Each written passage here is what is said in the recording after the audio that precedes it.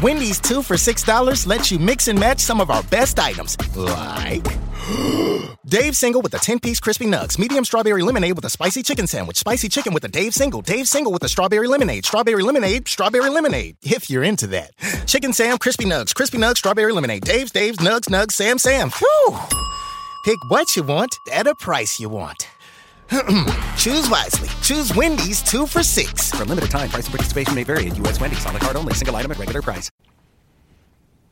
Like many of you, the past few months have kept me physically separated from my family. My grandmother, dad, and uncle all moved to Texas within the past year. I haven't seen them since March. This is the longest stretch I've gone without seeing them. Then on top of that, this year's presidential election has divided my family along political and ideological lines.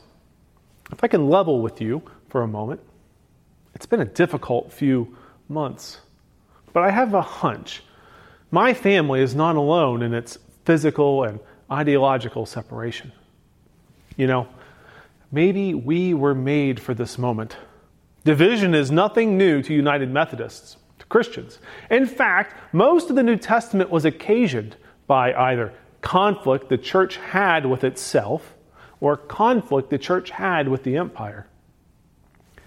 The letter to the church in Ephesus was written to a church who found itself in a precarious situation. Gentile Christians who were not Jewish converts, had ignored the place Israel held in God's saving history. These Gentile Christians were dismissive of the history, traditions, and rituals of Israel. It was as though what had brought the church into existence no longer mattered to this growing group within the church. Jesus was an Israelite. Throughout his life, he never held citizenship within the Roman Empire. He never had the same rights a Roman citizen would have had. Roman citizens were Gentiles. To ignore the history, traditions, and rituals of Israel would have been to ignore the very community that Jesus existed in. The problem with this mentality, casting the history, traditions, and rituals of the very community that Jesus was born in, lived in, and died in. The problem with this mentality, as pointed out by Stanley Hauerwas, is that without Israel, they, the church in Ephesus, and we, would not have Jesus. To ignore or dismiss the history, traditions, and rituals of Israel created a divide within the church in Ephesus. The Apostle Paul was a Jewish Christian. He wrote to the Philippian church that he had confidence in his Jewishness. Because of the confidence Paul had, it would have been easy for his letter to the church in Ephesus to take a different turn as chapter 4 begins. Instead of begging the Ephesian church to lead a life worthy of the call to which they had been called, this letter could have been a Twitter-like attack, a theological and rhetorical woodshed moment for the Gentile converts. Instead of speaking of humility and gentleness with patience, bearing one another in love, the Gentile Christians could have been rebuked or told to go back to wherever it was they came from.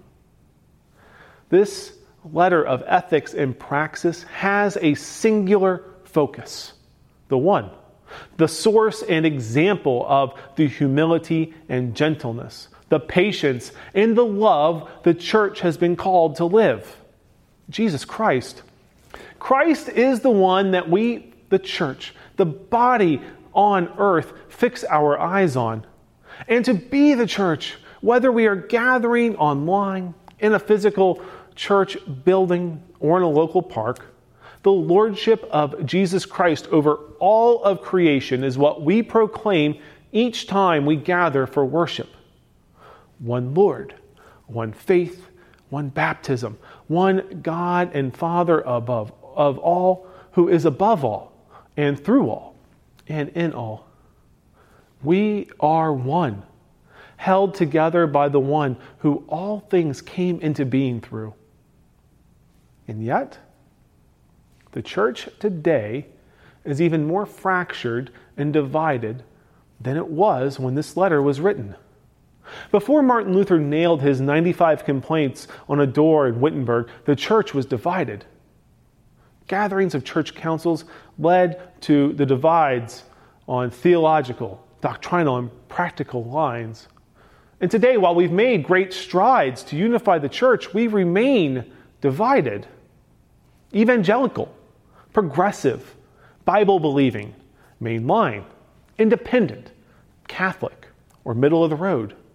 These labels can be applied to any Christian community within the 200 plus distinct denominations in the United States. The dividing lines within Christ's body have prevented us from leading lives worthy of the calling to which we have been called. Church, setting aside the political mess that's swirling around us, we are not united among ourselves.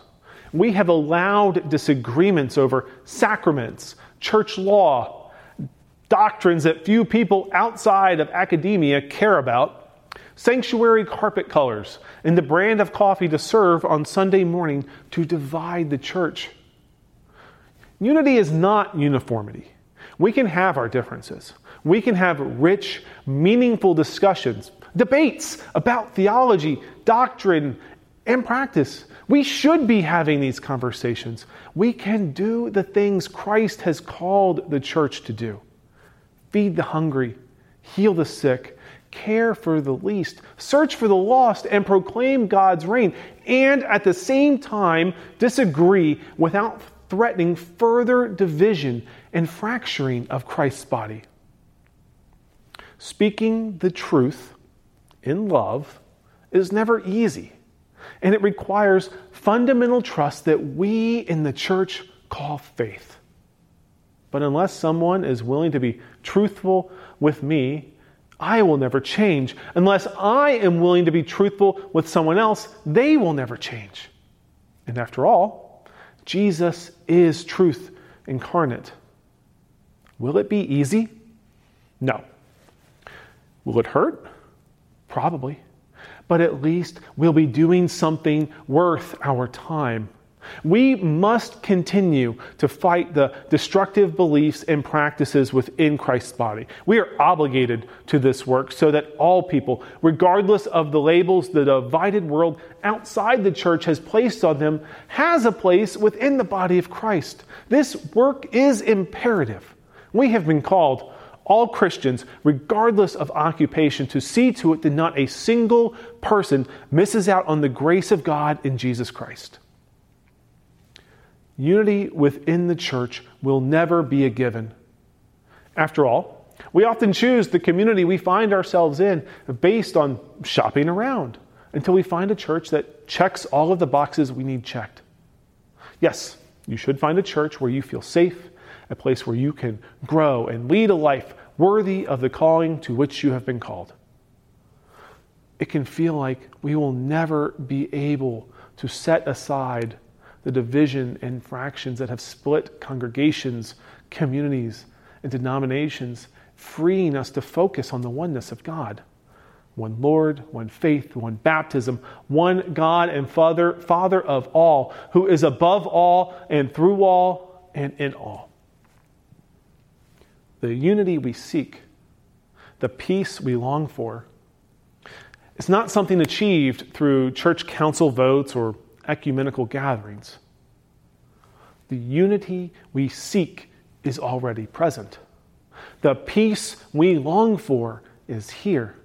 The absence of division and fraction is here. It is just like Jesus says it is, like a treasure hidden in a field buried in your backyard. Just because you do not realize it's there, just because you refuse to believe it's there, just because you won't risk looking like a fool and go digging it up your yard, it doesn't mean it's not there. It doesn't mean it's not real and true. It doesn't mean you're not already sitting on a fortune and could be living out those riches. This realization can be a monumental, historic, scary, and angst-filled moment. The releasing of agency is not something we have been trained or formed to do outside of the church. And frankly, with the focus more on division as of late, the church has allowed this monumental, historic, scary, and angst-filled shift to fall by the wayside, allowing us to become dismissive of the history traditions and rituals that have set the church apart from the political mess swirling around us. Unity within the body of Christ begins and ends in the lordship of the one who has called us, not only to be a place where the divine and human intersect in the amazing grace of Christ, but we have been called to also be recipients of that grace, held together by grace, held together by the peace of Christ. Unity is something we must realize and live into, but rather to live by faith is to trust that it's something God is doing in word and sacrament by the Holy Spirit. The bad news is the lack of unity in our nation, the lack of unity in the church, is too great for us to repair. The good news is it's too great for us to repair. But the living God is able to. I offer it to you in the name of the Father, Son, and Holy Spirit. Amen.